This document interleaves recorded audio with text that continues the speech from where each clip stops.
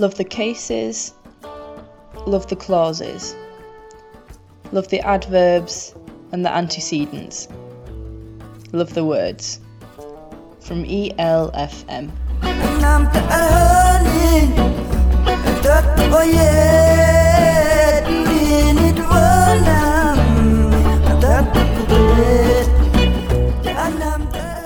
Hello and welcome to East Leeds FM.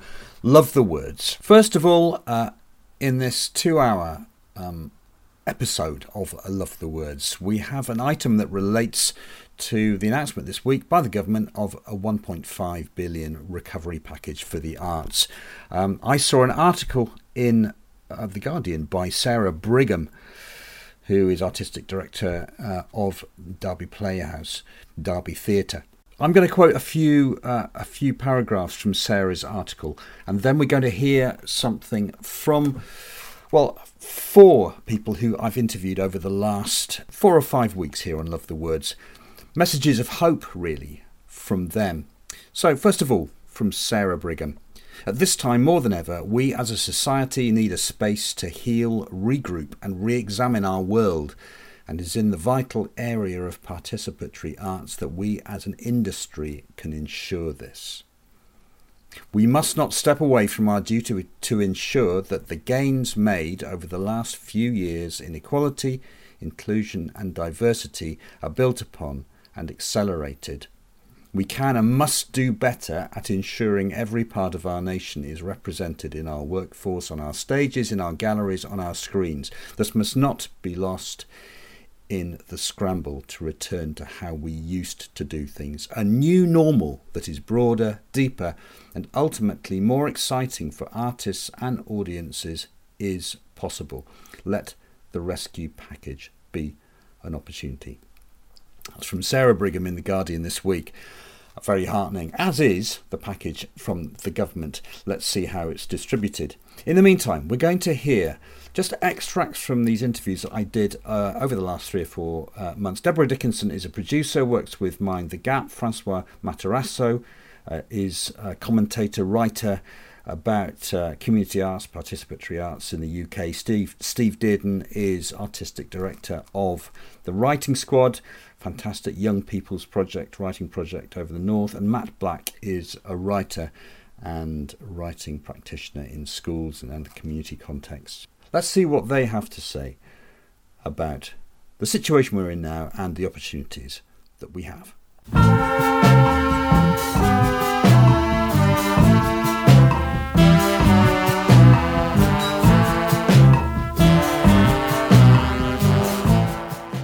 I think that it gives us an opportunity to rethink things, to look at the models we've been working in and think, how can we do things better? How can we be more inclusive and accessible?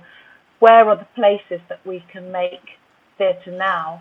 And I think actually looking at some of the science, I think being outside is probably safer than being inside.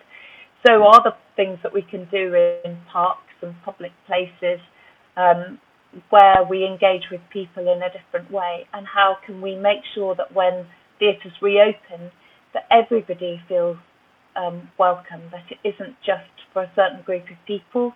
How can we look at our prices of tickets? How do we look at the way that we put on performances? I think there are lots of exciting challenges for us to think about, and think about how we do differently. What more can we do digitally? Because certainly people have really tuned in to the way that things are happening digitally.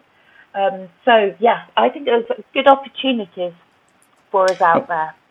Well, that's a really positive way of looking at things. As somebody said about a different crisis, we mustn't waste the crisis. We must, use it as a time to think forward and to think differently about our spaces. So yes, go on. Were you just going to say something there?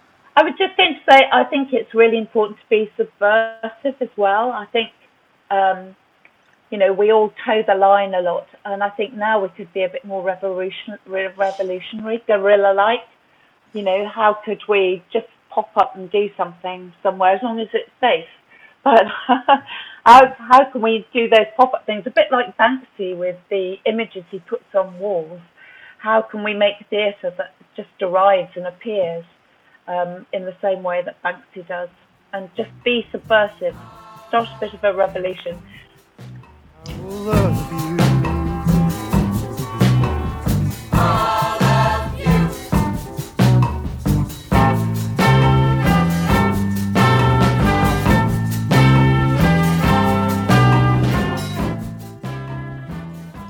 Yeah, where are we going to go from here in terms of community art?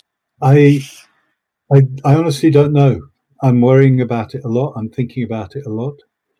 I think the whole art world is currently paralyzed by the social distancing.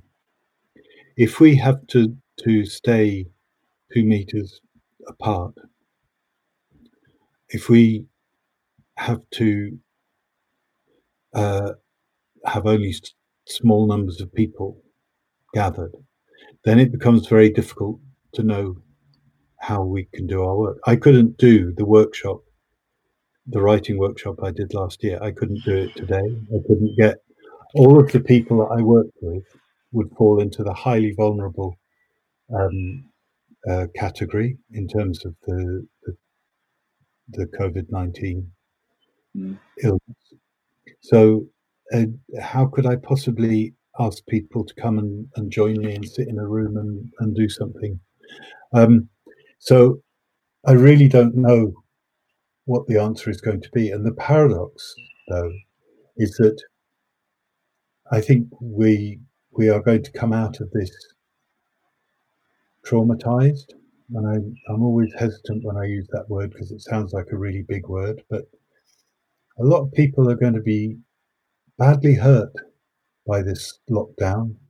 They will have lost people they loved. They will have lost work. They will have lost the sense of what their future was. They will have lost confidence. All kinds of problems will have occurred. And I think there will be a lot of need for the kind of work that community artists do. At the same time, there has been an extraordinary surge of people making art themselves. One of the nicest projects that I've seen is the lamppost gallery that Slung Low have done in Leeds, inviting people to put a picture on their doorstep. Slung Low then take a photograph of it, have it printed and laminated and put on a lamppost, so that when people are out for their daily exercise, they can see their own picture, but also all the other pictures of people in the neighbourhood. I think we're seeing a huge rise in social solidarity, and people are meeting neighbours that they may have lived with for a long time without ever actually having said more than hello. So I think the need is there and the desire is there. Our challenge is how do we find ways of responding to that creatively and humanly and with kindness.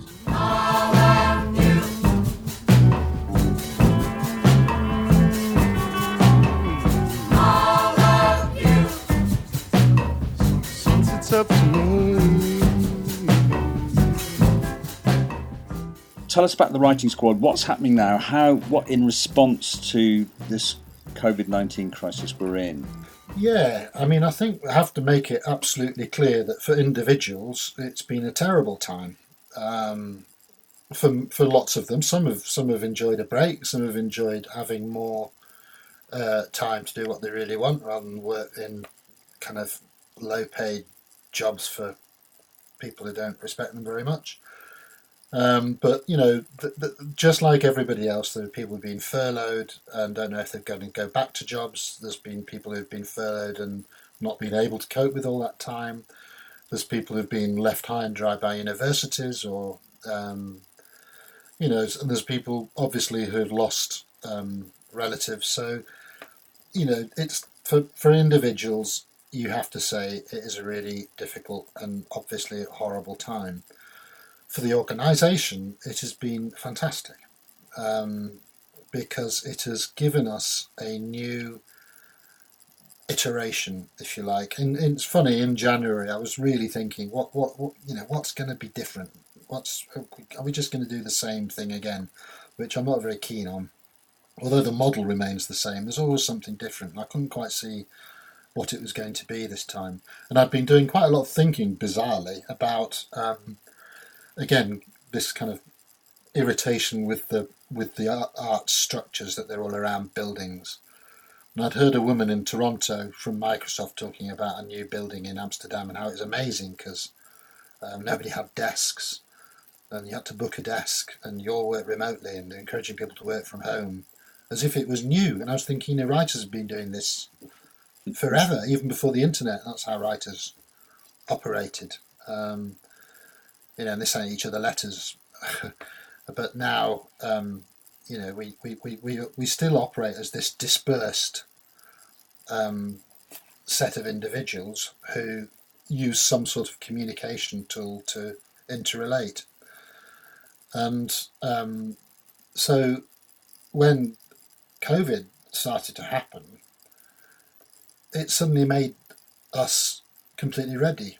And we'd already been using Zoom to bring in people to workshops who are either abroad, or we have one of our writers is in palliative care, so it enabled her to attend workshops. So Zoom was a thing in our lives already. But now we're all on it, and we're doing it more often. So we used to do 12 to 15 workshops a year. We're doing 5 a week now. We asked them what they wanted. They wanted more workshops, so we put on more workshops on Zoom. They're leading a lot more workshops.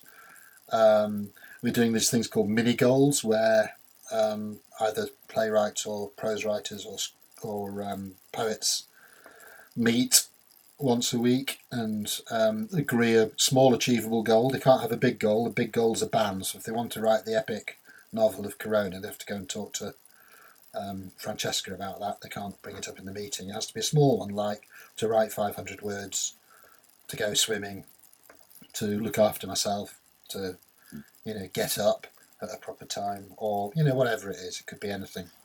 It's been quite fun. Go to the beach was one of them, which was fine. And then we meet again and just review that. And that's been this real kind of more micro level of support, which we've not had before. And I think we're not going to be able to put that back in the box. We're going to have to continue that in some way, maybe less often, maybe more of one of the self-sustaining communities that we develop. And then in terms of the workshops, it's brought a whole new lot of people in who haven't been involved with the squad for a few years, or people who've not been able to attend the physical workshops because of various reasons to do with their health or anxiety or whatever.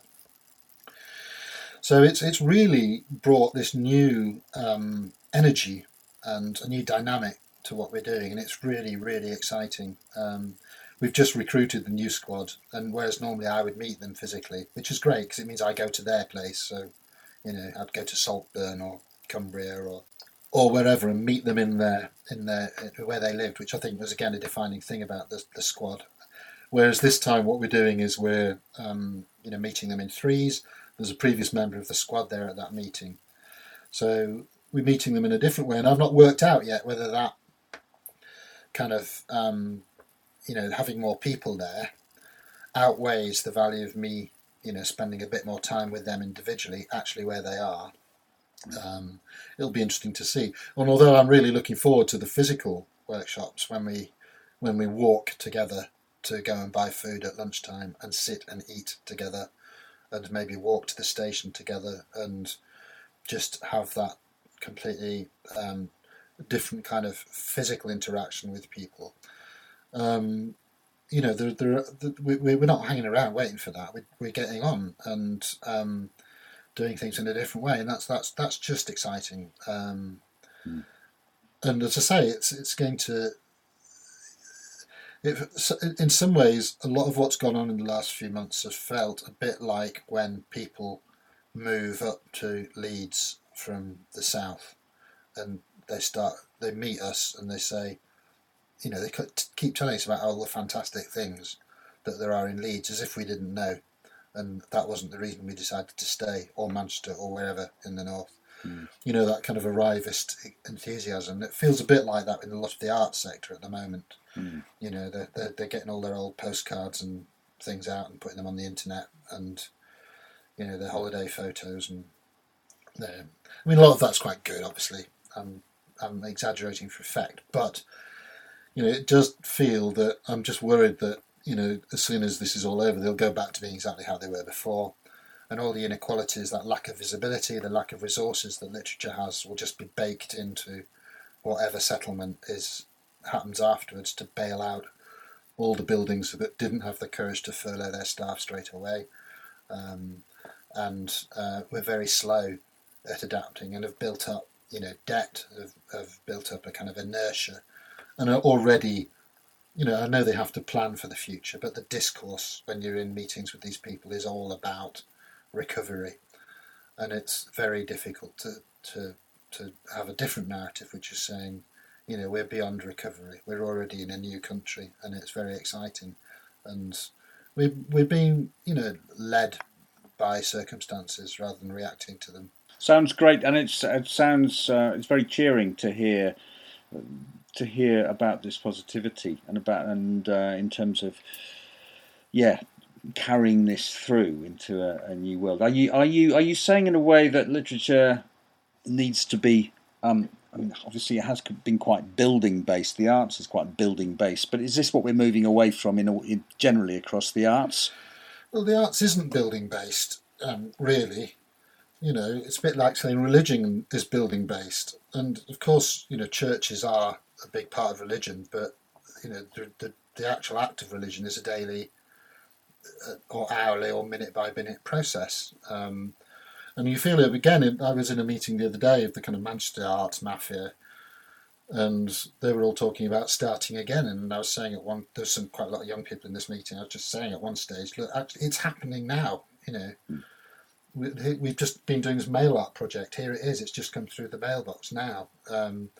You know, people are making stuff. The theatre doesn't happen just when it's on the stage.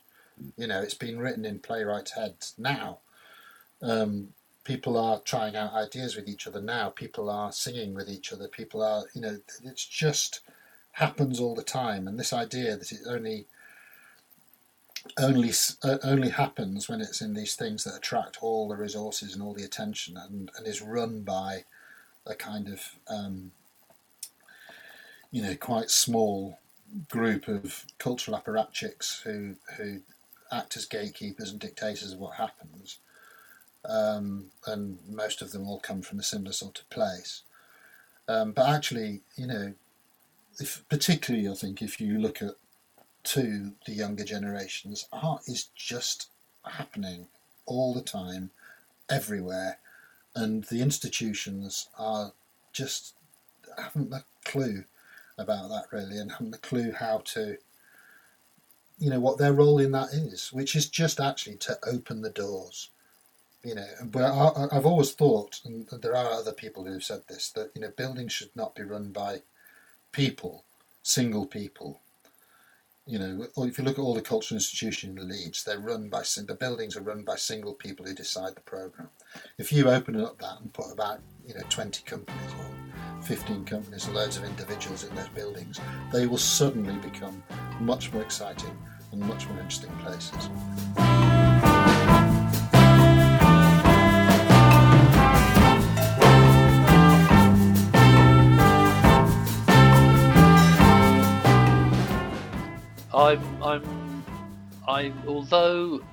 Although it's cloudy, I am completely optimistic because since the very, very, very dawn of everything, we have been storytellers, and we will continue to be so, and we will continue to need to tell our stories, and whatever makes it more difficult makes it more necessary, really. And you know, the harder it is, the harder we will push. I'm quite sure, and it may only be hard in certain ways. You know, people constantly adapt, and people have adapted really quickly to what's happened in some amazing ways, and we'll carry on adapting, I'm quite sure.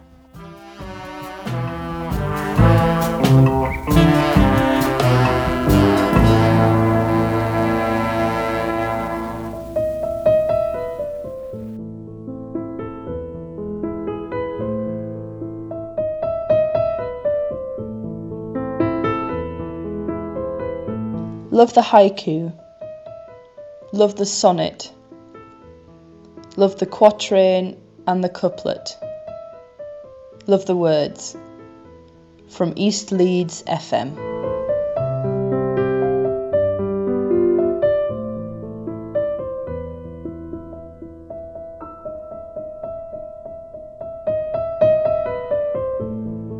You're listening to Love the Words on East Leeds FM. Next up, an interview that Tony Macaluso, our co-director at Chapel FM, did with Alison Andrews and Helen Thompson of the performance ensemble run by Alan Lydiard, the director, who did an interview with us a few weeks ago. Actually, you can access that on our website. Everything is up there for listen again. So, Tony with Alison and Helen. So next up here on East Leeds FM, I am talking with Helen Thompson and Alison Andrews from the Performance Ensemble. Hello. Hello. Hello. So thanks for joining us. First, tell us what the Performance Ensemble is and this amazing and really powerful project that you're all working. So I got involved with the Performance Ensemble with my husband back in September. Prior to that, I got into the arts and dance movement writing back in 2016 with the Young at Arts Project, which was a collaboration between Yorkshire Dance, Leeds Playhouse, the Grand Theatre, City Varieties, and so they did outreach in various places, and one of them was in Rothwell, and I've picked up a leaflet in Morley, and as you do, you pick up a leaflet, think that looks interesting, you put it away and you forget about it. However, I looked at it again, and at that time I was being a carer and looking after my mum, so not making time for myself. My husband was concerned about that, so he said, come on, let's go to try one of these meetings.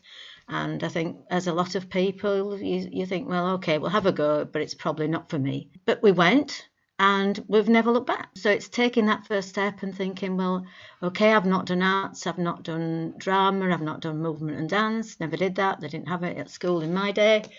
So I don't know anything about it. But come along and have a go. And that's where it all started. And that's the director of working with Performance Ensemble, Alan Lydiard. That's when we first met him and worked with him.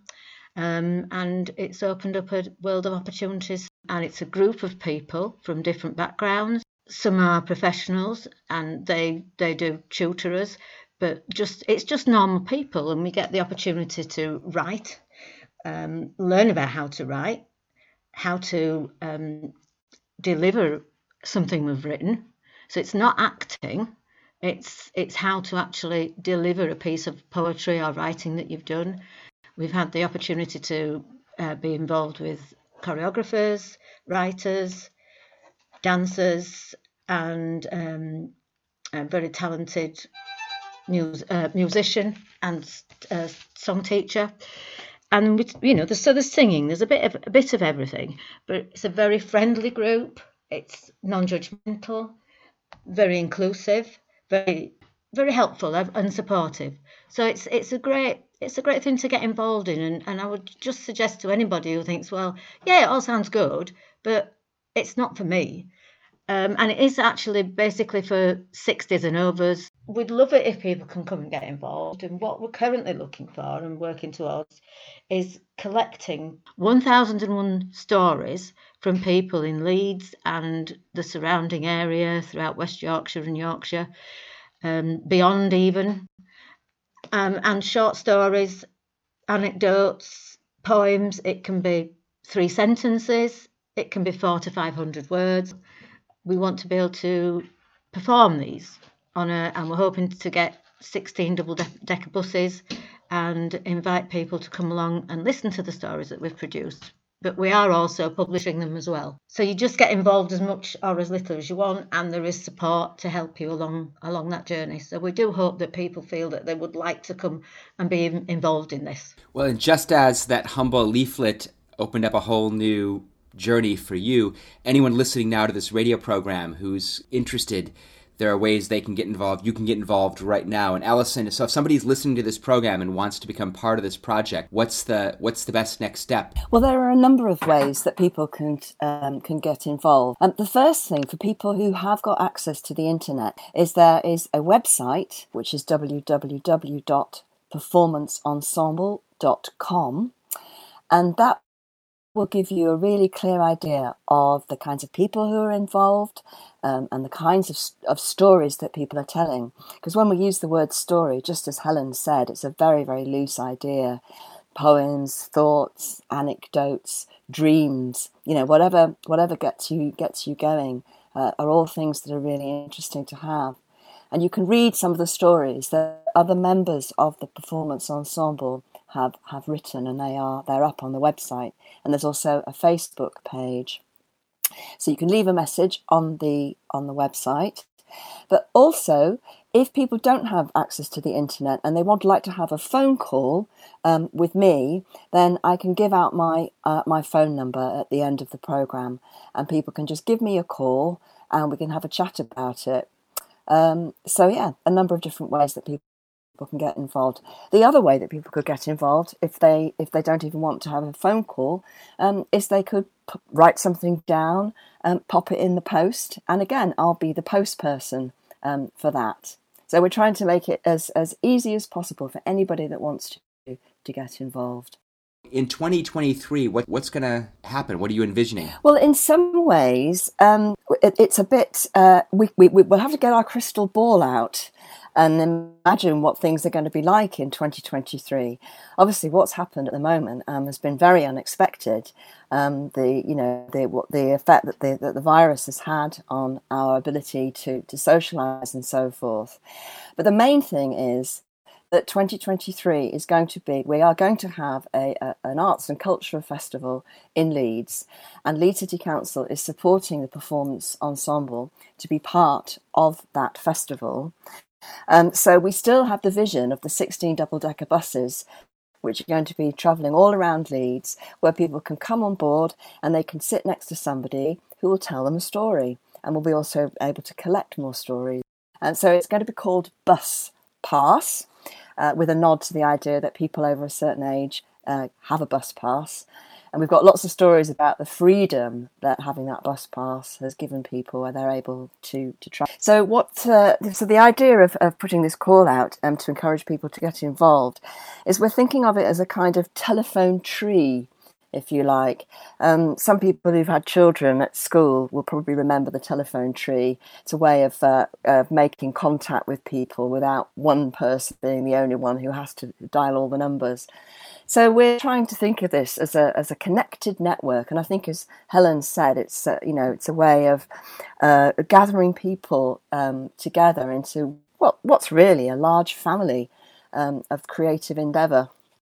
So we encourage everyone out there listening, anyone who might be wanting to take part, to get into the telephone tree, to get in touch with Alison and the others at the Performance Ensemble. So Helen, just to close with, thinking about stories, can you share a bit about the kinds of stories that you yourself or others you've worked with have told? The first one I ever did was about clearing my mum's house after she moved into a care home. And it was a short story about that. And I'd never written before. I didn't think I could write stories.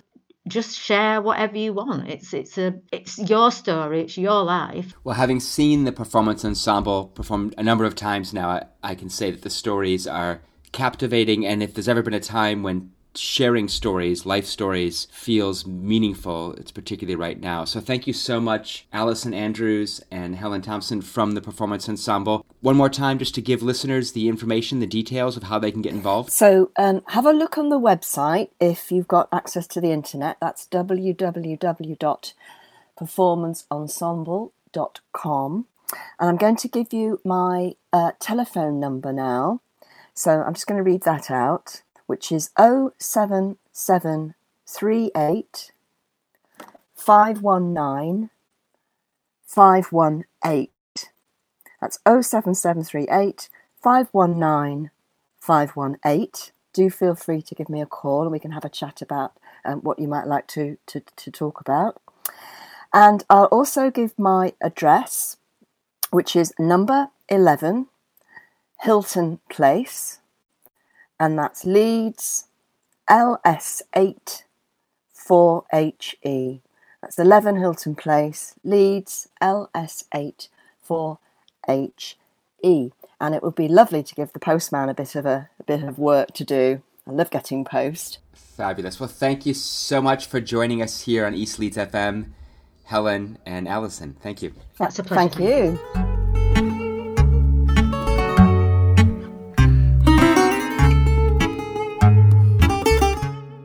Love the nouns, love the pronouns, impersonal and personal. Love the words from ELFM. Quando eu canto e a chuva cai. Hi, Emma Storr, poet and writer here. I'm going to read you 4 poems today, all from my pamphlet Heart Murmur that came out last year. The poetry's based on my experience of working as a GP. A great job, but stressful because it's important not to miss serious diagnoses like cancer. And that can be quite difficult because patients come with all sorts of symptoms that don't add up to the textbook descriptions of diseases. One of the things we were taught as medical students was to look for the red flag signs and symptoms that might suggest a serious problem, and not to search for the very rare causes, the unicorns as they were known. My first poem relates to this challenge and is called Differential, because doctors learn to differentiate between minor and major illnesses by making a list in their heads of likely diagnoses when they listen to a patient and then examine them. Differential. He offers a mangled tube of ointment, name half obscured on the underbelly. He needs it for those recurring spots. He says it's nothing serious, he's had it before, but it seems to be spreading. No, he doesn't want me to look. She has saved it all up for me. She flourishes a list on lined paper clutched in her pebbled hand, ticks off each item as if this guaranteed a cure. She mentions, as she gets dressed, that new ache she's noticed. It keeps her awake. She hopes it's nothing serious, the beginning of an invasion we can't stop. The baby is hot and fretful. She can't tell me what's wrong. A screech unlike her usual cry, an odour of ill health. No signs of anything serious, but I spread out my safety net, check there are no holes where a little one could slip through. I weigh the evidence, invisible scales tipping towards the obvious. I pray I'm not blind to red flags waving in the wind. I hope I'm not missing the unicorn that is waiting, waiting. My second poem's in the form of a villanelle, and that's a 19-line poem with repeating lines that seemed appropriate for the sad subject of someone developing a brain tumour. So here it is. It's called It Starts With a Fit. It starts with a fit out of the blue. You can't remember how or why. You're shocked it's happening to you. You're sure it's stress, too much to do. You plan to cut down, to really try. It starts with a fit out of the blue. You lose some words, repeat a few. You grin and laugh. I want to cry. We're shocked it's happening to you. The scan confirms what we guessed is true. It doesn't explain how or why. It starts with a fit out of the blue. You're lost, not sure what you should do. You search for answers in the sky. I'm shocked it's happening to you. You change from a man I loved and knew to someone who seems like a passer-by. It starts with a fit out of the blue. You've stopped being shocked. It's happening to you. My next poem's a bit of a light-hearted attempt at a story that a patient told me when I was a GP. And in fact, it's based on 2 incidents involving the common slug. It's called Arion distinctus because that's the scientific name for this creature that I'm sure is happily munching away on the hosta in my garden while I'm making this recording. So, Arion distinctus. An emergency, she decided, arriving white-faced at the surgery, chains jangling on her leather jacket, the bottle in her hand. I confirmed it had drowned in milk, a black jelly sweet of a slug, deceased. The environmental officer was brusque, no known risks, best to let the dairy know. The postman had slid on a fat one on the paved path. No bones broken, only sliced skin over his shin, a bruised hip, an embarrassed smile. I wonder what this small, hatless hermaphrodite plans next, slithering through my patients' lives with only mucus for protection, its gleam of destruction. And finally, my last poem is back to the theme of dealing with uncertainty in general practice and worrying about missing a diagnosis. It's simply called Examination and mentions some of the anatomical features that a doctor might look for, such as the notch at the top of the breastbone and the area in the abdomen that overlies the appendix, which is known as McBurney's point. So here is Examination. When you give me your map, creased and scarred with use, I run my hands over its contours, searching for landmarks I know. The sternal notch, McBurney's point.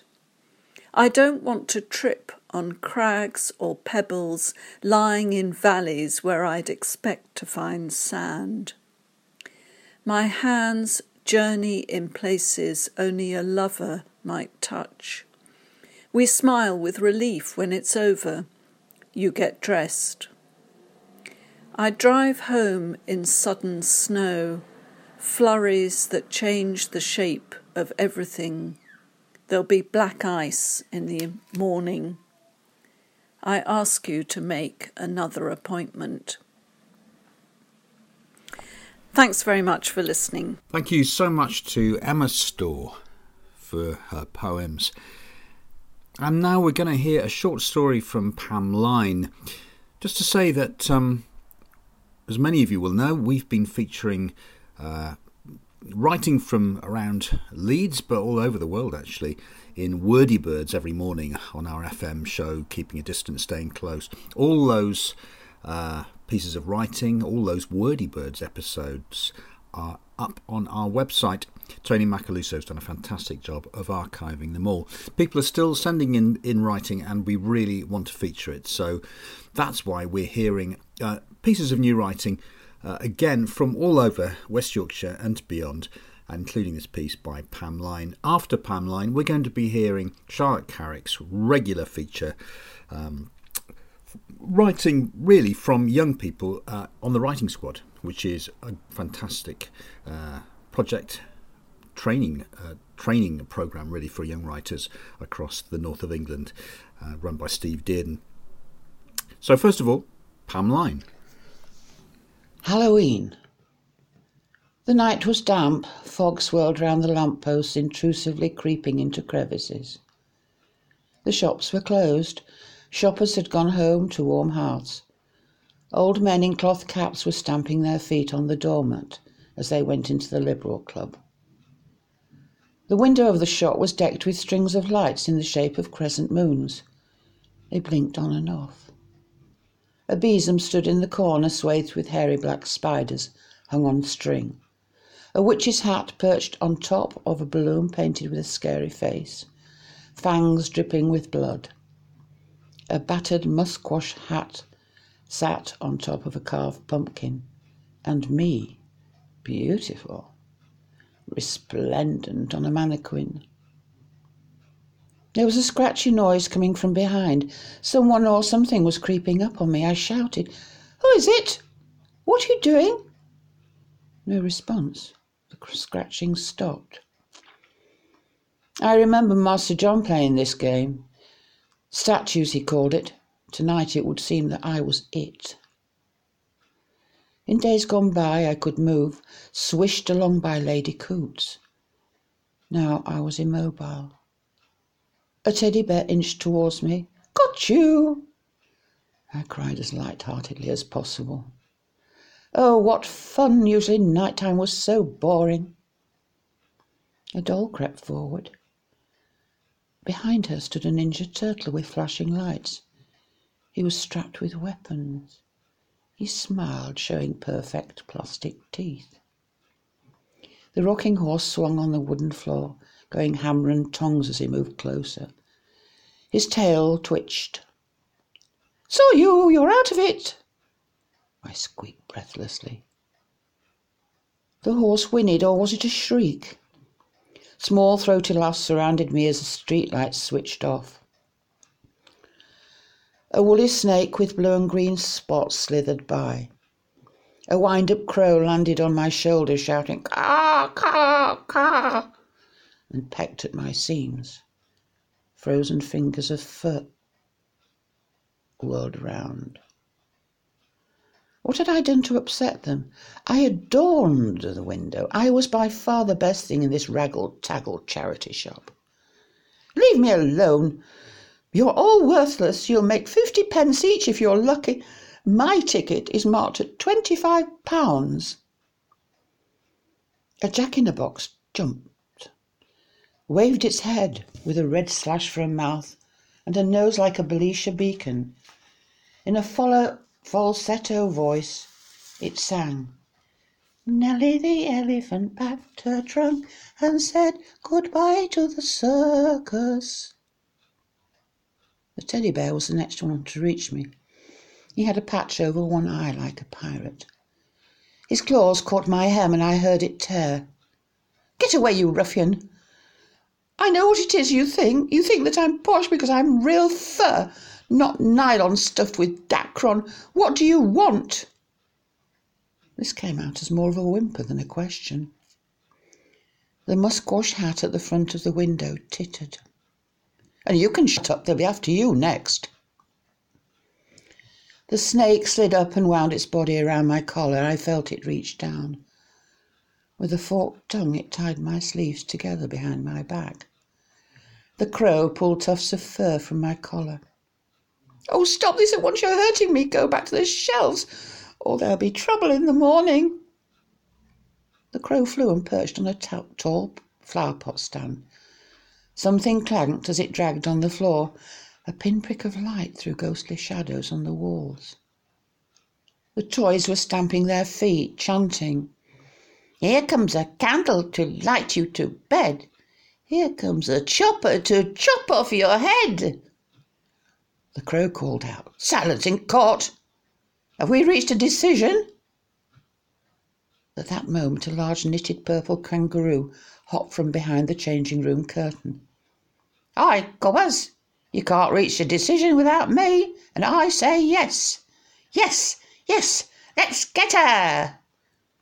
The mob brayed and charged.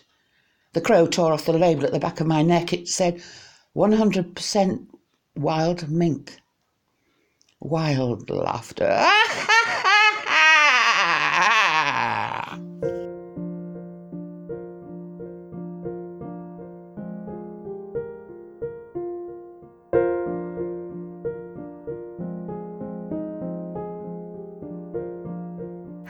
and welcome to Love the Words. This is the part of the programme where I, Charlotte Carrick, bring you work from The Writing Squad, an innovative development programme for writers living and working in the north of England. Today we're talking about fake gardening, sacred doorstops, and angry electrical currents. And we're also going to talk about A Diary of Windows and Small Things, an experimental film shot during lockdown by Stevie Ronnie and 21 writers living in the UK, France and Germany. But first, we're going to hear from Ruth Yates. Fake gardening. Today, it's time to do the garden again. I put on the gloves, the shoes. I feel like a fake gardener somehow. I planted my sunflower sprouts upside down and they had to do a kind of hula hoop to grow their shoots up, like a loop-the-loop fairground ride for insects and young slugs. We are filling the water butt with grey water from the sink, but today next door's cat is crouched quietly on the steps. I wait. I have seen a squirrel once flash across the garden. Wood pigeons in the conifer hedge coo aggressively. Magpies do their chuck-chuck at me when I try to do any work. They sit in the tree and shit on the washing. I thought we were growing wild asparagus, but it's bindweed. They are easy to pluck out, but leave their network of roots, which extends under the garden like electricity wiring, ready to crackle out when I'm not there, or when it rains. The plant that I thought was celery is called lovage and is also edible. It is already up to my knees. I water it out of curiosity. The huge pile of branches at the side of the garden has grown little spider webs. I wonder if any hedgehogs live there, and whether they talk with the spiders or eat them. My notion of the food web is quite vague from school. I remember that people tend to be at the top. There is a line of snails at the top of the patio. They look pretty, so I leave them there. Some were empty anyway. It's easy to do a day's work of noticing in 10 minutes, perhaps because it's spring. The wild strawberries are in flower. I can't wait for their tiny fruits.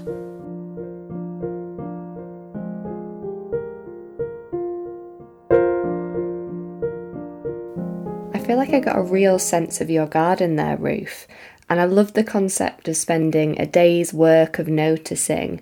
I think lockdown has taught us that maybe we should take more time to really look at the things around us. And I really enjoyed the little world as well that was created, so a big thank you for sharing your work with us, Ruth. Ruth's piece came from the Staying Home site, which can be found at stayinghome.squadsite.uk. Next up, we have Lydia. The Little Dog Doorstop. His brown collar has a name tag with the Chinese for death. I think of fierce loyalty, man's best friend. His eyes are glassy and his nose heart-shaped. He is, ironically, in the cobra yoga position, meaning he forever looks like he's crawling from being crushed. He was a gift, which mostly saves things from being thrown away. I took him on holiday, another factor in objects staying safe. That and having a face. But there's more to my keeping him. I think of little Jay insisting I took him away to secure my hotel room. I was going alone, and she wanted to know I would be okay. For 10 days, I slid him in the gap under foreign doors, each time reminding myself that some fear is good, that other people's fear presents itself as love.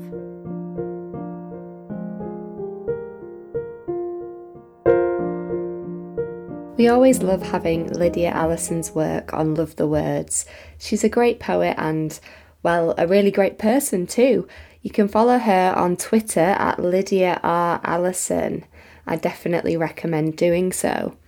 The Little Dog Doorstep was part of A Diary of Windows and Small Things. In April 2020, a few weeks after Europe had entered lockdown, 21 writers living in the UK, France and Germany agreed to collaborate with artist Stevie Ronnie. Each writer was given a time of day to work with and asked to record the view from their window alongside a new piece of writing. These recordings were then arranged chronologically into a video diary that creatively documents this strange and unique moment in history. We will be sharing some of these pieces over the next few weeks as part of Love the Words. If you would like to view the film, you can do vimeo.com/Stevie Ronnie. And next, awkwardly introducing myself, it's me, and this is Conduct. I feel like something's taking from me. I'm being extended, power-pulled and distributed. I will shock you. Stop overusing me, jamming those 3 points until it clicks into place. On. The presence, motion of matter, hot slot voltage, running through me, rising. Bitch, please use an adapter. I'm not universal. You don't really understand it, do you? Some sort of circuit. Crossed wires. What's behind there? Me. If I'm not working, you're not working. Push me too far, and I will spark.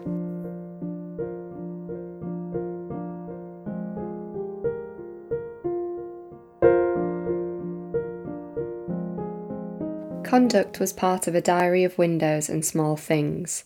Do listen out for more work coming soon from the project on Love the Words. Next we're going back to Ruth for our final piece. Ruth is of course part of the writing squad and lives in Sheffield. She works as a speech and language therapist and recovery tutor. Her poems have been published in magazines such as The North and Route 57 and in the anthology Introduction X, the poetry business book of new poets. You can follow her on Twitter for tweets about mental health and speech and language at Ruthie Salt. Take it away, Ruth. Clapping the carers. It's clap the carers time. Time to get to know the neighbours again from our doorsteps. I go out to the front of the house. The man from 2 doors down is out smoking in his dressing gown, so I shout hello. A boy in big flip-flops pads along the sidewalk, turns to look. I wave. He looks surprised, perhaps by how loud I am clapping. His mum calls, and he turns and flip-flops back. There is no sign of next door's cat tonight. A pigeon swoops across the street. I'm sure they didn't used to fly that low. I can't see anyone else from here, but I can hear them.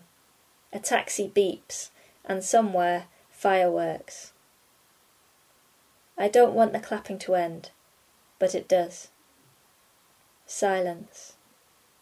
The latch clicks. Inside it's warm. On TV, people are still clapping. It's going to be a long night.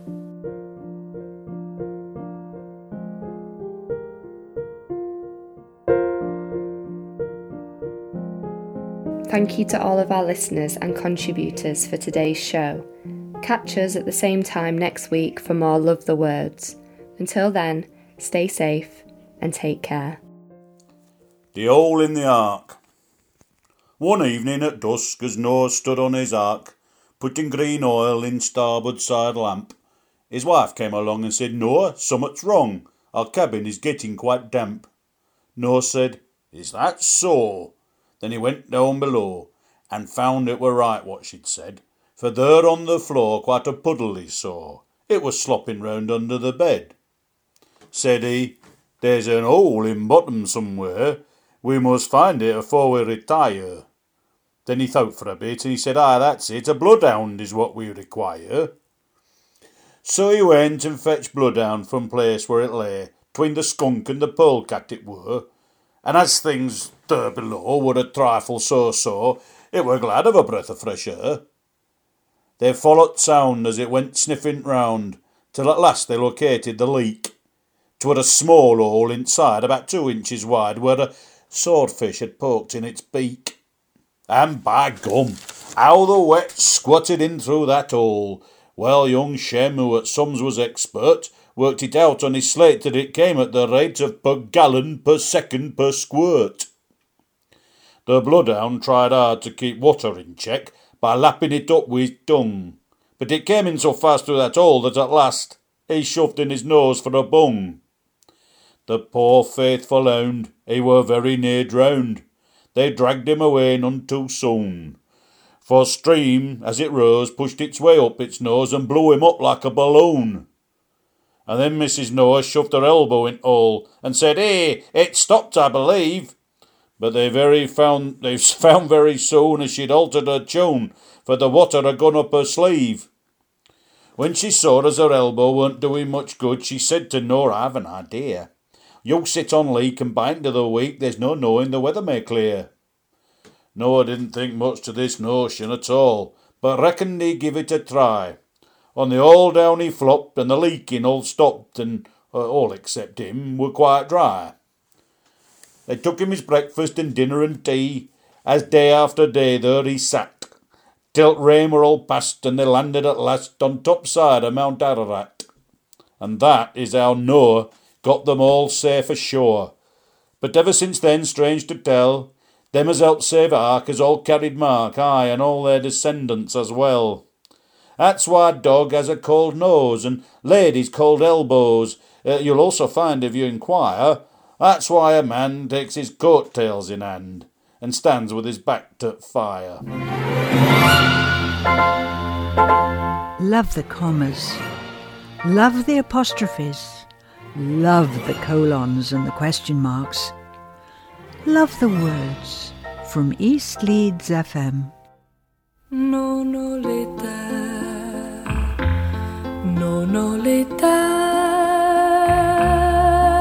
per amarti, non ho l'età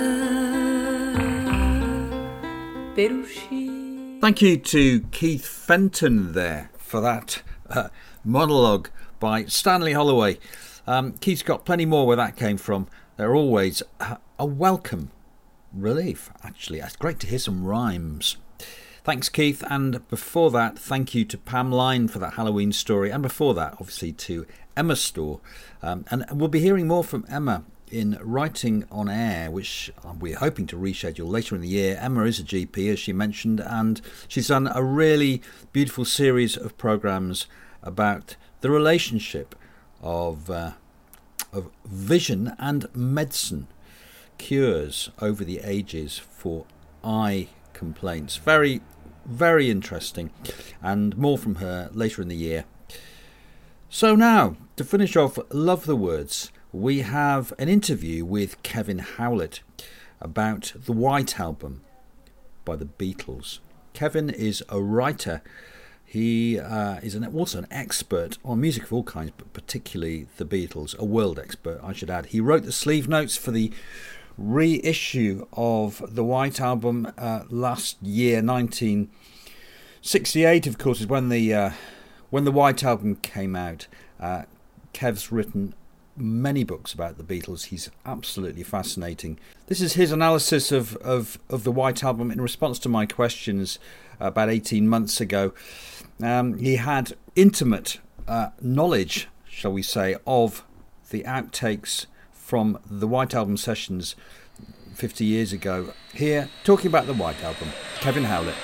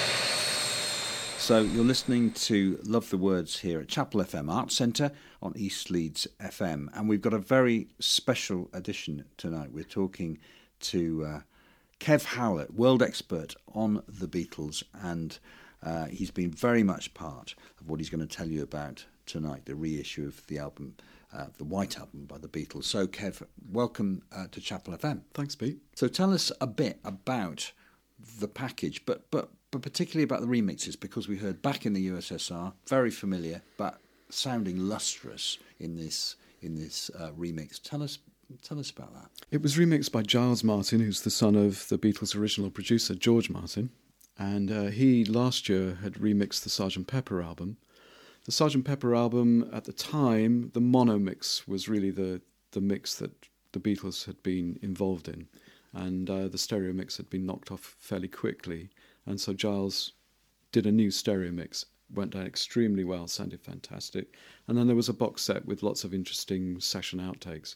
And it seemed, a really good idea to do the same thing for the anniversary of the White Album, 50 years since the White Album. So Giles has done a new stereo mix of the White Album. It's not as radical as the Sgt. Pepper remix he did last year. It's fairly faithful, but what you will hear is there a lot more bass bottom end to the tracks, a lot more clarity. You'll hear details that you may not have noticed before. Even in the very good 2009 remaster, this is different to a remaster. He's gone back to the multi-track tapes and remixed from scratch, but always listening to the original mix to make sure that they were on the right track, as it were, that they weren't making things sound worse than the original 1968 mix. I think he's done a fantastic job. And there is a 3-CD version of the White Album now that also includes a CD of what are called the Esher demos, acoustic demos that were made in George's bungalow in Esher just before they started recording the White Album. And that's a lovely 3-CD package. But if you can afford to invest in the Super Deluxe version, you'll hear some fascinating session outtakes as well, which I know we'll talk about a little bit later. For many of us, the place of the White Album within the kind of the narrative of the 60s and the narrative of the Beatles story is familiar, but for some people it won't. So perhaps you could put the White Album in some sort of context for us. So it came out in 1968, exactly 5 years after the release of their second album with the Beatles. It won't be long, yeah, yeah, yeah. It won't be long, yeah.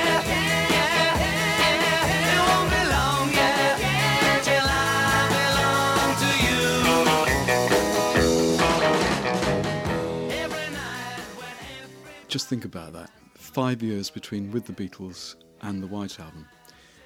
With the Beatles is a wonderful pop album. There are 14 tracks on it. Hardly any of them are over 2 minutes long. It's great pop music.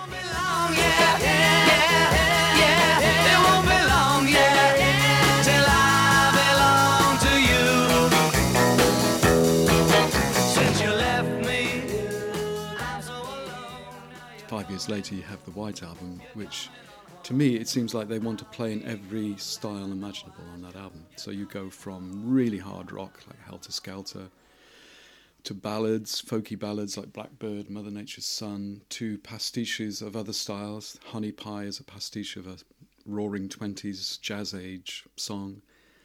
You've got musique concrète on there. No, it's not a song. It's a montage of tape, Revolution 9. It's so diverse and so eclectic. And in the place in the Beatles' story, 1968, you would imagine that they are universally accepted as the greatest band on the planet. And certainly a year before, in 1967, when they made Sgt. Pepper, and then they appeared on a TV show called Our World, which was the first satellite link-up to 5 continents, and they performed All You Need Is Love.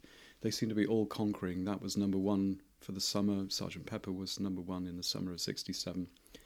But actually, their manager died in August 67, which was a great shock and had a huge impact on the future of the Beatles.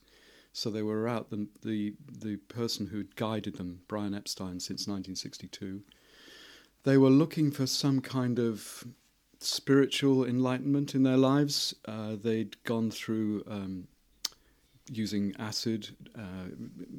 LSD had been a big influence on some of their spiritual quest and maybe affected some of the music. But they were interested in Indian philosophy. They discovered the Maharishi, Mahesh Yogi. They heard of Brian Epstein's death when they were studying with the Maharishi in Bangor in North Wales. They thought, what are we going to do? They decided to do a film called Magical Mystery Tour, which they directed and wrote themselves, which was not universally accepted when it was shown at Christmas 1967. Most people saw it in black and white. It's very much a film you need to see in colour because of all the effects. And then they went to India in March 68.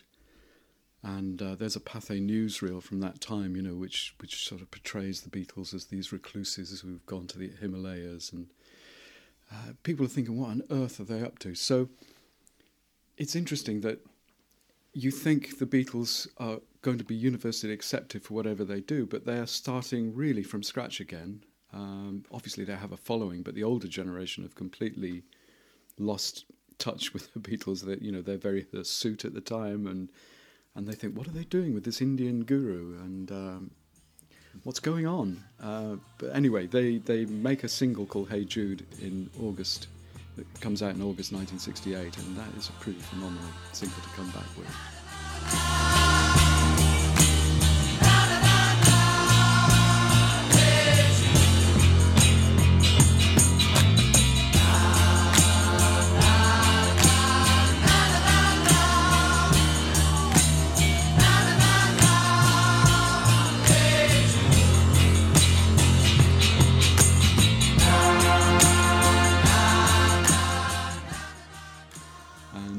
Album follows a few months later, but it is a double LP, which is very rare at the time. Bob Dylan had made Blonde on Blonde and Frank Zappa had made a double LP, but they're not that common, so there's a lot to digest. And it's a more expensive item, of course, and there were a lot of worries from the record company. Can we get away with a double LP by the Beatles? And it comes out in a completely white cover. And you've had the vivid, colourful, psychedelic sleeve of Sgt. Pepper the previous year. Completely the opposite of what you're going to expect for a Beatles cover. It's completely white with just the word The Beatles embossed on the front cover. Inside you get a very colourful and vivid poster, and you have all the lyrics and their portraits of the Beatles. But from the point of view of the outside, it's just white. And the album is officially called The Beatles. But very soon everybody calls it The White Album. Motor cars, handlebars, bicycles for two, broken-hearted jubilee, parachute for Tommy Brooks, sleeping bags for two,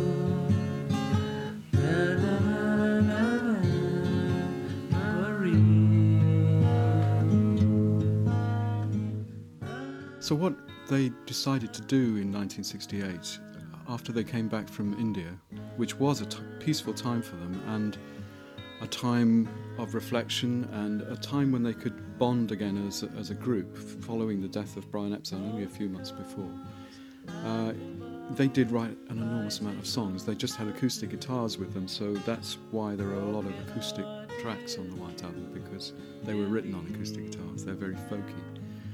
And there was a lecture by Maharishi about nature, Mother Nature. It inspired Paul to write Mother Nature's Son, and John wrote Child of Nature. Very specifically about the circumstances. The first line is on the road to Rishikesh, which is where the ashram was, where they were studying. On the road to Rishikesh, I was dreaming more or less, and the dream I had was true. Yes, the dream I had was true. I'm just a child. He demoed it in George's house in Isha. That's why these acoustic demos are called the Isha demos. And, Isha Surrey will now be forever associated with these wonderful Beatles recordings. George had a 4-track tape machine, which is the same technology they were using in Abbey Road. So these demos are not sounding very, lo-fi. They are hi-fi. They're really good sound quality. And it's a 4-track machine, so they can double-track themselves. They double-track vocals and guitars. They take a lot of time and effort over these acoustic demos, but they were never meant to be released. They were just for themselves to listen to the songs. They demoed 27 songs in Isha, and 19 of them appeared on the White Album. Child of Nature didn't make it, but the melody was used again by John for his great song Jealous Guy, which appeared on his second solo album, Imagine. I'm just a child of nature. I'm one of nature's children. Underneath the mountain ranges, where the wind that never changes touch the windows of my soul. Touch the windows of my soul. So Kev, you've been writing about the Beatles for a long time, and tell us about how you got into that, and also just about the challenge of writing about music, because it's not something. I think maybe something we all feel we can do, but actually it's a particular thing. So how did you first get into it? A long time ago, actually. I joined Radio 1 as a producer in 1981, and a fantastic stroke of luck. They knew I was a Beatles fan, even though I was 24 at the time, and it was 1981, and the Beatles, I was a child when the Beatles were happening, but I was so in love with the Beatles music as a very young boy. And a letter came into Radio 1 saying, is the BBC aware that it's the 20th anniversary of the Beatles' first session for the BBC? Because in the old days, the BBC hardly played a record, and you had to appear live on shows like Saturday Club. And the Beatles made their first broadcast before they were signed to EMI, actually, in March '62. So I investigated through the BBC's written archives what programmes they appeared on, what songs they did. And that was actually comparatively easy to do because all the paperwork's there and the contracts and correspondence. But the tapes weren't there. The BBC hardly kept a thing of pop sessions from the 60s. But I managed to find copies of some of the material they did. And over the years, more and more has come to light. And there have been 2 albums. One came out in '94 called Live at the BBC. And then 5 years ago, there was another one, Live at the BBC Volume 2, On Air, it was called. And I wrote the sleeve notes for that 1994 album, because this was my territory in the Beatles world. And that was so fortunate for me because, for a start, the programme in 1982, The Beatles at the Beeb, was enormously successful and was broadcast around the world, and that was a great start to my producing career. But also, when eventually this album came out, featuring this BBC session material, I was asked to do the sleeve notes, and that was an in into the Beatles world. And subsequently, I've written the sleeve notes for all the 2009 remasters, the core catalogue. I compiled a bonus disc for Let It Be Naked, which was a revisit of the Let It Be album, stripping away the Phil Spector embellishments to that album. Wrote the sleeve notes for that. And recently, there have been box sets of vinyl of the Beatles, a mono box set, a stereo box set, and I've written the books in those box sets. So, and I wrote the book for last year's Sgt. Pepper release as well. So it's a fantastic privilege to be involved in writing these books in these sumptuous box sets that we have now. But the other amazing thing, of course, was in order to write in detail about how these songs for the White Album were recorded, I sat in Abbey Road with my colleague Mike Heatley, and we listened to every second that they recorded in 1968. And EMI were fantastic at keeping the tapes. So every 4-track tape and every 8-track tape that the Beatles recorded on in 1968, they're all kept. And so you're going to hear take after take after take of the Beatles recording these songs. And they'd taken another approach for the White Album, whereas Sgt. Pepper was very much an album where they layered instruments on top of each other, bit by bit by bit, built up a track. They decided with the White Album, we won't do that. We'll play live as a band. And so you can hear them playing in the songs. And the Abbey Road engineers recorded every take. Now, in some cases, they would rehearse a song and then wind back the tape and record over that tape. And so previous accounts of their sessions have put statements like, they rehearsed this song all night, but nothing survives from that night. We found that if you listened all the way through to the tape, what they recorded over the top of, when they stopped recording, there's something left from the rehearsal. So there are really interesting discoveries that we came across because of that. I mean, I'm trying to, just as a Beatles fan, I'm trying to put myself in the position of you waking up in the morning and thinking, oh, what am I doing today? I'm going in to Abbey Road and I'm listening to the Beatles outtakes all day, and then probably for days on end. I mean, that's just an extraordinary kind of access, isn't it? So you never really knew what to expect, even though you looked at the recording sheets and you looked at what was on the back of the tape boxes. There would still be jaw-dropping surprises, and one of them was when we were listening to the tape of Julia.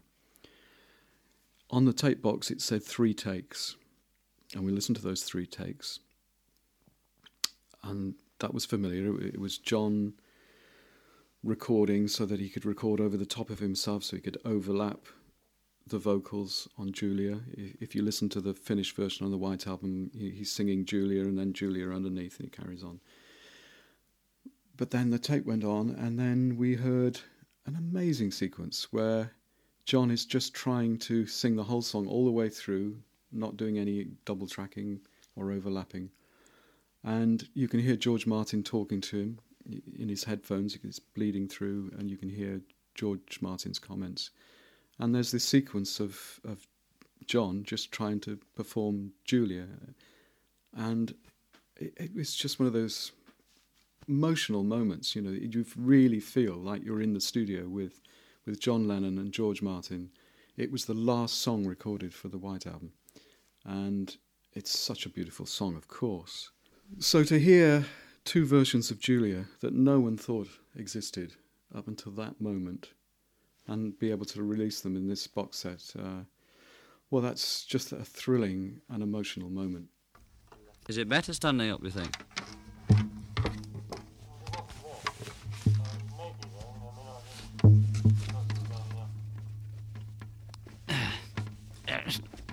It's very hard to sing this, you know. It's a very hard song, John. Hunt? Yeah, maybe I should strum it first time. Half of what I say is meaningless, but I say it just to reach you, Julia.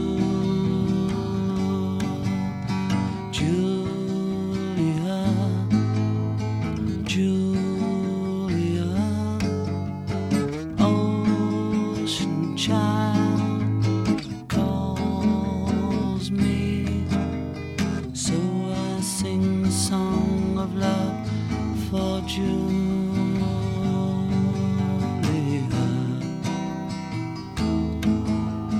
Seashell eyes, windy smile calls me, so I sing a song of love for Julia. Do you think it's better like that? I can sing it better, but I can't play it better. I'll just try picking it again, but slightly faster.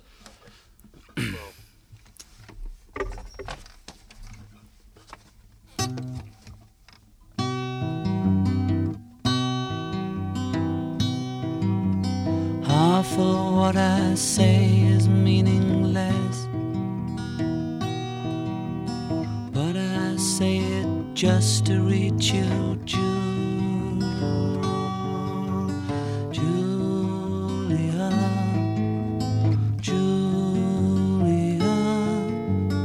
Ocean child calls me, so I sing a song of love for Julia.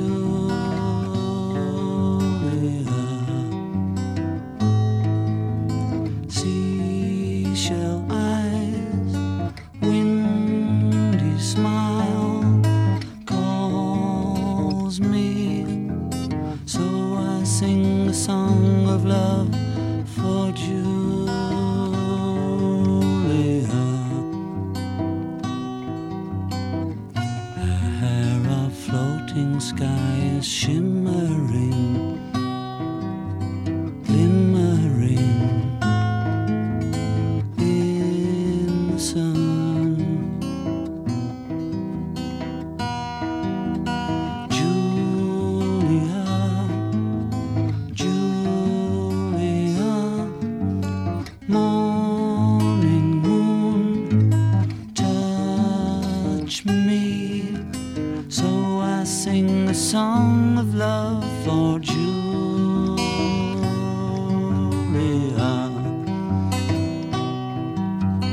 When I cannot sing my heart, I can only speak my mind, Julia.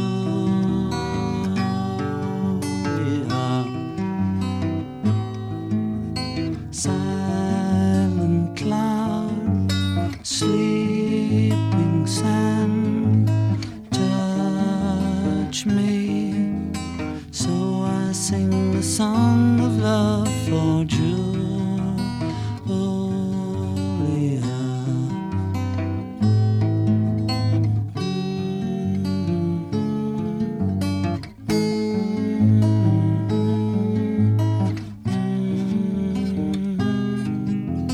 So I sing the song of love for Julia.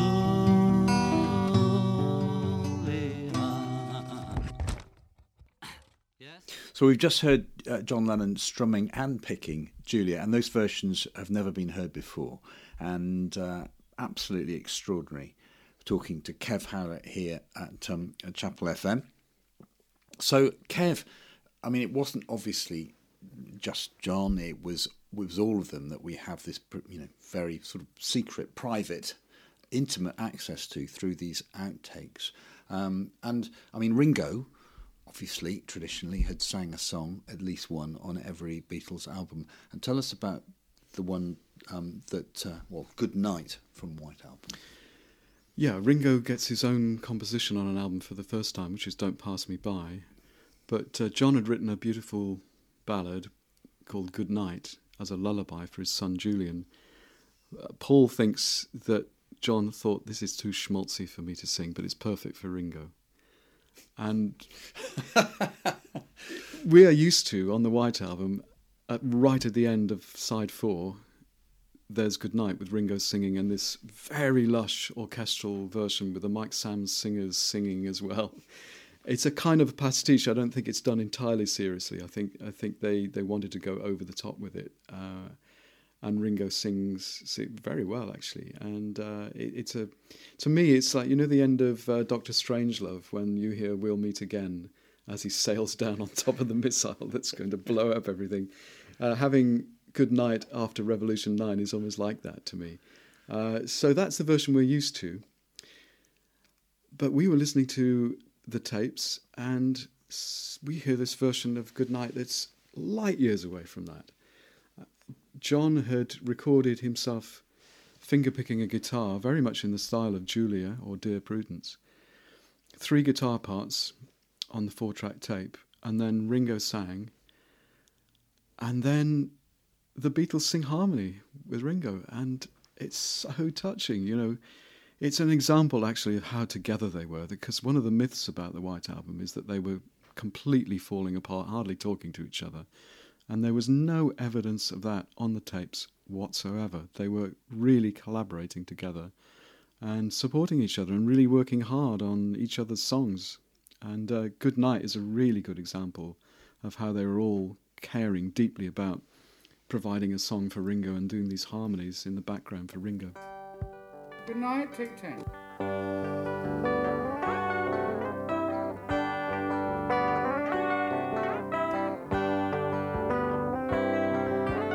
Now it's time to say good night, good night, sleep tight.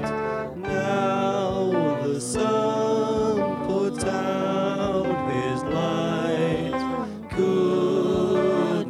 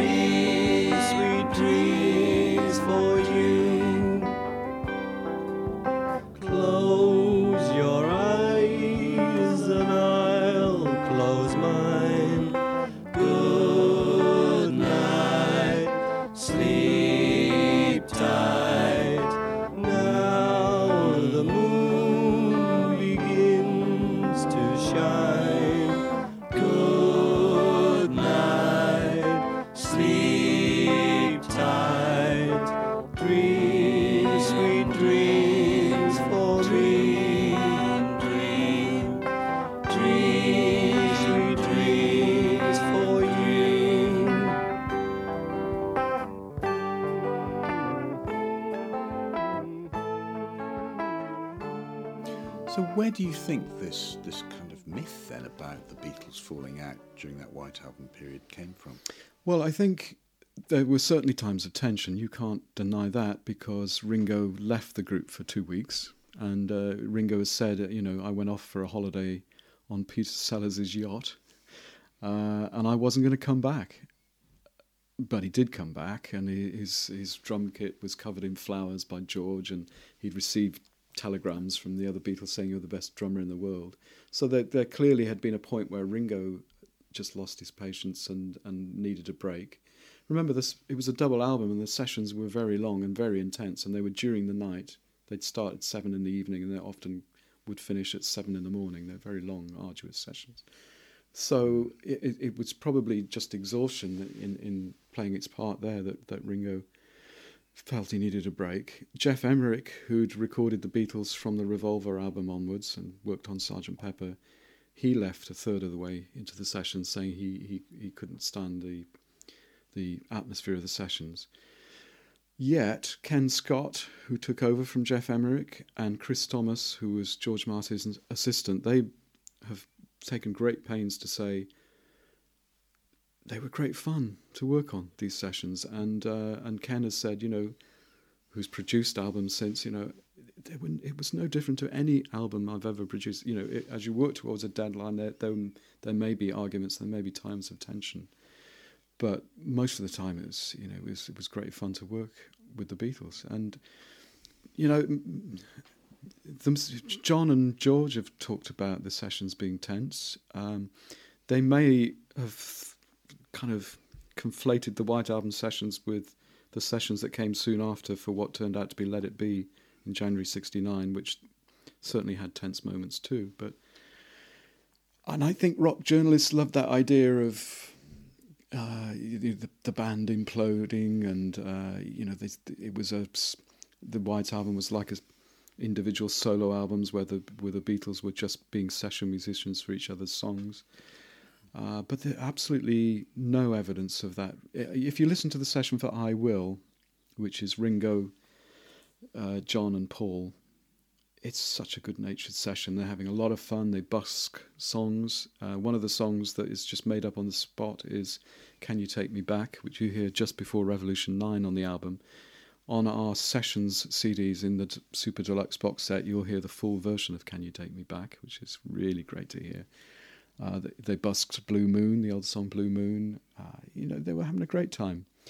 And, Birthday, that was a song made up in the studio that day, because on the television that night was the great rock and roll movie The Girl Can't Help It, which had all their favourite rock and roll heroes in, Gene Vincent, Little Richard, Eddie Cochran. So they decided to do a rock track that day, broke in the middle of the session, went round to Paul's house. He lived near Abbey Road. They all watched The Girl Can't Help It, and they came back and finished off Birthday. So it was written from scratch and completed in one session. And Birthday is just a great riff song, and there's an outtake of just the instrumental backing track of Birthday in the session CDs. And it's fantastic. You can hear the two guitars of John and George separately, whereas in the finished version on the White Album that we know, they're fused together on one track, but you can hear them separated left and right on the session CD. Fantastic to hear them riffing. Paul is playing bass. Great drumming from Ringo.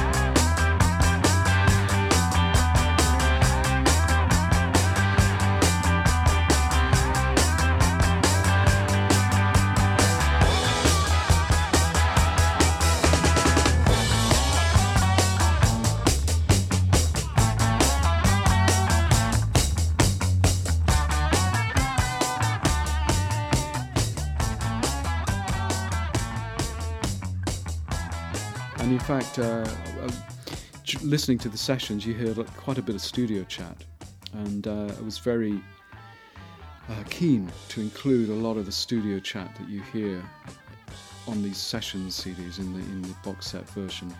And there's one occasion where they're trying to get Happiness as a Warm Gun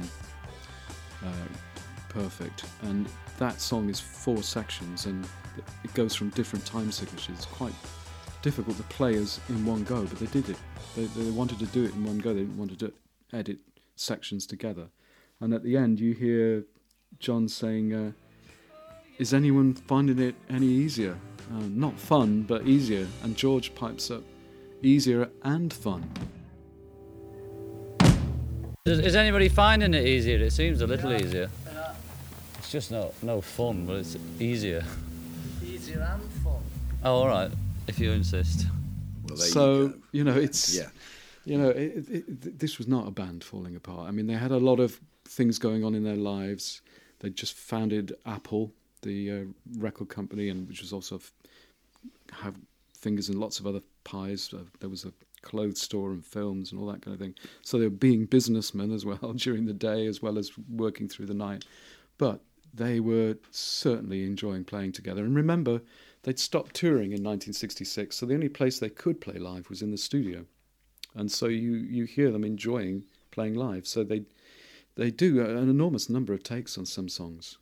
102 takes on George's song Not Guilty, which didn't make it on the White Album. They worked 3 nights solid, 102 takes, and in the end it didn't get on the White Album. But you'll hear take 102 in this box set.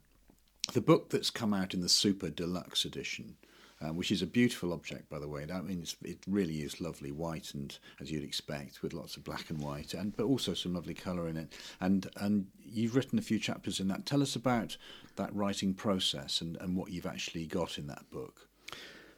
Well, there's an enormous chapter which is called the Track by Track, where I've written about how each song was written and then how each song was recorded.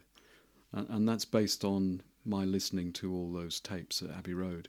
So it's very detailed, but I know the people out there want to know every detail. That's quite a responsibility. It is a responsibility, and also these chapters are read by Paul and Ringo, Olivia, Harrison and Yoko. So they are, you have to get it right. And but it's fascinating to and be allowed to write as much as I wanted to. That was the thing. There was no restriction, and so there's I wrote 50,000 words in this book about the songs, but also about the history between Sgt. Pepper and the White Album recordings, beginning, and also they did an amazing photographic day in July '68. It's come to be known as the Mad Day Out, where they were followed by photographers around London, and they did various interesting photographs in various locations in London. So it's everything you'd really want to know, I think, about the White Album, because this is only going to be done once in this detail. So the Beatles have always set the bar throughout their career. It's always aiming for the absolute superlative best that you can do. And so it's a beautifully designed book. It's very white, as you say, but it's got lovely photographs in there. I mean, there are photographs of Paul McCartney's notebook that he had in Rishikesh in India. You can see his handwritten lyrics for the songs that he wrote in India. Fascinating things like that. So, if anybody is at all interested in the Beatles and the White Album, if you can invest in this, and it's a limited edition, it won't be available forever. It really is worth getting hold of this, because it is a beautiful, I know I've been involved in it, but it's a beautiful object to have. And the audio that you get in the box set, those session recordings are just fascinating. For example, While My Guitar Gently Weeps, you hear the Isha session version, which is George just playing it on acoustic guitar. And then you hear on the session CDs, the first version he did at Abbey Road was with Paul playing harmonium and George playing acoustic guitar and singing. Now, take one has been out before on the anthology CD back in 96. And we were familiar with take 1, but when we listened to the tape, it turned out there was a take 2. Again, not documented, not written on the recording sheet or the tape box. There's a take 2.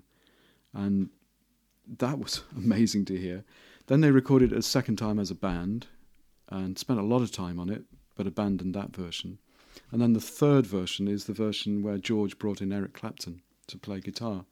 Now, I always imagined that they'd recorded the track, brought Eric in, and he overdubbed a guitar solo onto the finished track. Not so at all. They had Eric there all day, and he played on virtually every take of While My Guitar Gently Weeps. And from memory, I think there were 47. And we include take 27 of While My Guitar Gently Weeps. And again, right at the beginning of that, there's a lovely little moment where George is ordering something to eat. I'll just have cheese and lettuce and Marmite sandwich and coffee. Okay, 1, 2, 3, 4.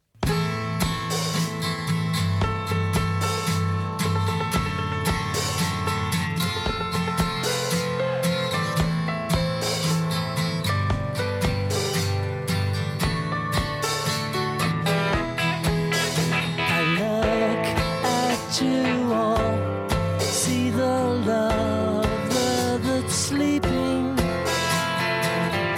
while my guitar gently weeps. Look at the floor and I see it needs sweeping. Still my guitar gently weeps. I don't know told you how to unfold your love. I don't know how someone controlled you. They bought and sold you.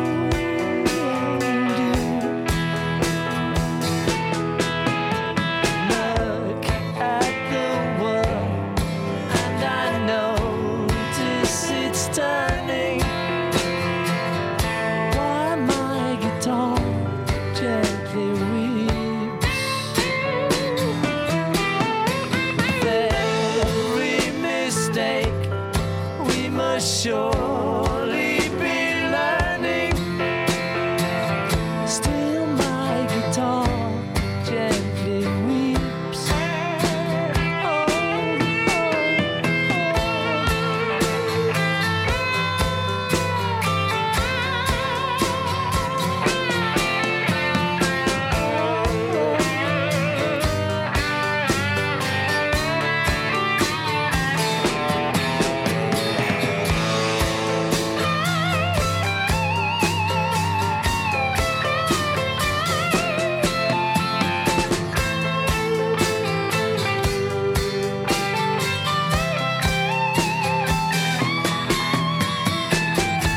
I don't know how you were diverted. You were perverted too.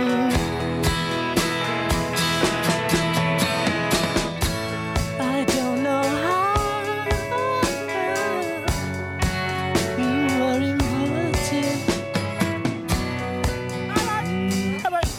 Yeah. Hold it, Harry. So it's okay, I sang, tried to do a Smokey and I just aren't Smokey.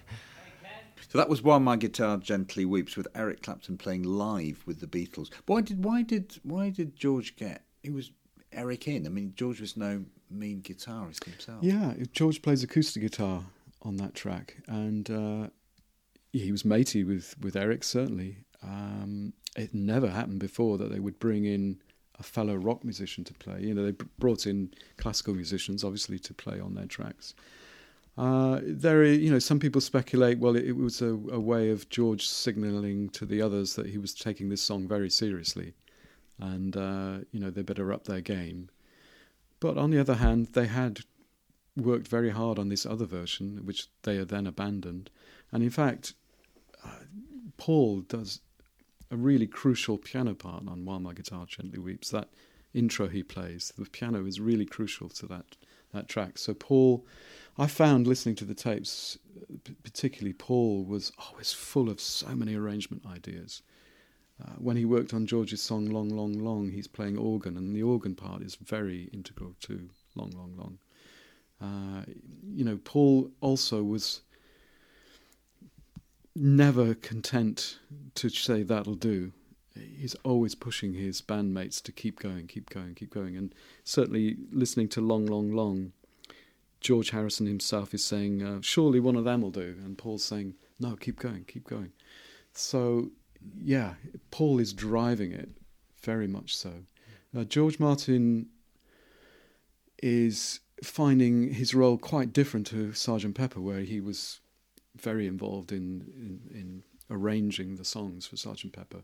The way they're recording the White Album is very different, and again, George Martin was very busy during the day, and these sessions are all night. And he did take a 3-week holiday while the sessions were going on, and left his assistant Chris Thomas in charge, who was only 21 at the time, as was Ken Scott, the balance engineers, two 21-year-olds recording the Beatles. But Giles Martin has said of his father that if somebody mentioned to George Martin that the White Album was their favourite album, he'd grimace a bit. And not because he was not fond of some of the album, but the circumstances he found different to Sgt. Pepper. And as Giles put it, he lost the classroom. That the boys had really taken over in a way. But on the other hand, again, in the sessions, you hear the Beatles often asking for advice. And you hear John talking to George Martin during that Julia sequence. You hear Paul asking George Martin, if you hear one that's good, let me know. You hear John before Glass Onion saying, what do you think up there? What do you think upstairs, Chris? The control room was upstairs from the studio. So they still want feedback, but they know what they're going for. Yeah. And there are occasions, of course, when George Martin takes on his traditional role from the past of doing a brilliant arrangement. So Paul has Honey Pie, this pastiche of a roaring 20s jazz age song, and of course George Martin does this beautiful jazz orchestra arrangement for Honey Pie that just lifts that song. And he does this great Baroque arrangement for Piggies, George Harrison's song. Interesting, when I was listening to Piggies, that there was takes where it just didn't seem to be happening. And George was doing a guide vocal, not a vocal that was going to be a lead vocal. So he wasn't even singing all the way through. And you listen to these takes, and then suddenly the 7th take has the harpsichord on it. And the whole thing comes alive then. And one of my favourite little bits of trivia that we've found out while I was writing the book was, the story is Chris Thomas wandered around Abbey Road that night, and in Studio 1, which is the big orchestral studio, there was a harpsichord set up. And he thought, maybe a harpsichord would be good on Piggies. And he was going to say to Ken Scott, let's wheel the harpsichord into Studio 2 and use it on Piggies. And Ken Scott said, no, don't touch it. It's all set up for an orchestral session the next day. We'll move into Studio 1 and use the harpsichord. And I thought, well, I'll just check that story is actually true, that there was an orchestral session the next day. And sure enough, Abbey Road had kept a diary of all their sessions. And it turns out that Jacqueline Dupre was recording the Mon cello concerto in Studio 1, and that has a harpsichord part. And so if you listen to Jacqueline Dupre performing the Mon cello concerto, the harpsichord you hear on it is the one that was played on Piggies. That's an extraordinary and very wonderful fact. So that's the extent that we've gone to find out details. I'm a fabulous vegetarian. One more time, not that far back.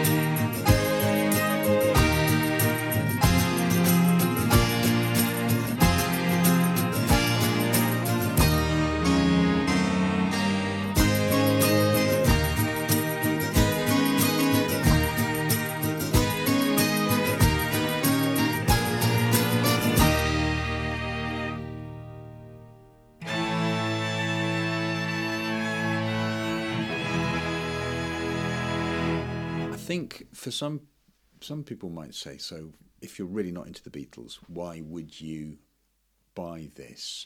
And as you're talking, I suppose what's wonderful about the whole package, if you like, and particularly the outtakes, is the way that you can trace something from a very basic idea right through. And I think anybody who writes either music or prose or poetry, anybody who drafts anything would be fascinated just to hear how things progress. And the moment, as you say, where one thing can bring it completely alive, like the harpsichord. Suddenly it lifts, it's been a bit ploddy, nothing's really happening, and suddenly, and we all know that process if you've been involved in any kind of artistic or creative process. So I suppose I've answered that question, why would you buy? But yeah, how would you answer that question? Yeah, I think,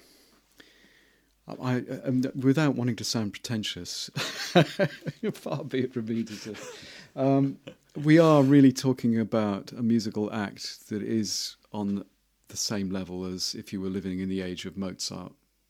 This scholarship involved, you have to treat it with the same seriousness, I think, because I know this stuff is going to endure forever. I really do think that this will be listened to in 200 years' time, 500 years' time. I really can't imagine a time when people won't have enjoyment from this music. So to be able to, as you said, trace the development of a song from its very early version through to the finished version and see how the inspiration, the creativity came together to make it the familiar version we know, is just very important and fascinating to hear. I mean, we mustn't get away from the fact this is hugely enjoyable. It's not just scholarship. Finally, Kev, because we do have to finish off, sadly, although we could probably go on all day. Obviously, the White Album came out in 1968, at the end of 68. What happened next in the Beatles' story? Just fill us in, really, from the end of that, from the release of the White Album. It went to number one, despite the record company's fears that people wouldn't buy an expensive double album. But it in America, it was huge. 2 million copies flew out in a matter of weeks. There were some manufacturing problems in Britain, so of course it was number one. But people who wanted mono copies found that their shop would only have stereo copies, and so it was an enormous success. And there was a plan that they were going to appear at the Roundhouse Theatre in London and play tracks from the White Album. And in the Beatle Monthly fan magazine, there was even a lottery to get tickets to go and see these concerts. That plan changed, and then they thought that what they would do is they would rehearse new songs, completely new songs. Having only just a few weeks before release 30, they were going to, January 69, going to rehearse from scratch a brand new batch of songs and then do a televised live concert. This is the ambition of the Beatles at the time. So they went into Twickenham Film Studios on January the 2nd, 1969, and were filmed all the time as they rehearsed. Famously, George lost his patience with that and walked out of the sessions, and there was a hiatus for a little while. And then they decided to move to the basement studio of Apple. They just moved into Savile Row, and in the basement they had their own studio, and they were filmed in there. And having had all these ambitious plans to appear on an ocean liner or in the desert or next to a volcano or whatever, they decided just to go up on the roof of the Apple building and play a concert. And that became Let It Be, but it was delayed while the film was edited. So that came out, the last album, May 1970. But in the meantime, they then recorded an album called Abbey Road, which could be actually the most popular album of the Beatles' catalogue now, and an immaculate album. And we talked about George Martin losing the classroom with the White Album. He tells the story that Paul McCartney rang him up and said, we want you to produce an album just like you used to. And George Martin said, really, I can do it just like we used to, thinking of Sgt. Pepper, I think. Yeah, we want you to do that. So you get a very beautifully produced, immaculate recording, Abbey Road. And famously, the second side of Abbey Road had this long medley of songs. They always referred to it as the long one. and all these songs are melded together. And it was a good way of getting rid of half-written songs, actually, is what they also say. But if anybody's familiar with the second side of Abbey Road, after Here Comes the Sun is finished, you get this lovely long medley. And so that was really the last album they recorded together, even though it was the last but one album in their career. And that was that. That was that as a group together until when the anthology came out. The three that were left, George, Ringo and Paul, overdubbed onto some demos of John. So we heard Free as a Bird and Real Love in the mid-90s. So that was a kind of a Beatles reunion. But yeah, I mean, I always think it's good in a way that they finished, because, you can speculate, well, what would have been the next album? If you look at the solo albums, what would have been on the next Beatles album? If you look at the songs on Paul McCartney's Ram LP or John's Plastic Ono Band LP and George's All Things Must Pass, what would have they could have been the songs on the next Beatles album. Would have been pretty stunning. But I think it's good that they stopped then, and we have that wonderful catalogue recorded in such a short time, all those albums in just 6.5 years. Well, Kev, it's been fantastic talking to you, and I think listening to particularly the outtakes really demonstrates some of the things you've been talking about in terms of the way they work together, the kind of humour, the warmth, and just the creativity, the ideas, and the hard work they put into it. So it's a wonderful thing you've been part of. It's great, and the remixes are just lustrous, beautiful. So thanks ever so much for coming on. And it's a pleasure, Pete. And we're going to finish off with Blackbird. Yeah, this is an outtake. Paul played this many, many, many times in the studio, just trying to figure out, as you hear him say in the outtake, what voice to use. And it's such a gentle performance. And that song is a tricky song to play on the guitar. I'm a guitarist, and I know from experience it's not easy playing that song. And actually, I talked to Howard Goodall about Blackbird, and he said, those chords are just straight out of a Bach chorale. It has that feel about it. And this is an album track. This was never released as a single. I mean, that's the astounding thing as well, the quality of every song. And not one song from this album was released as a single at the time. And they recorded Hey Jude and decided to leave it off the album. That's the other thing I love, the confidence of that, and Blackbird is an album track.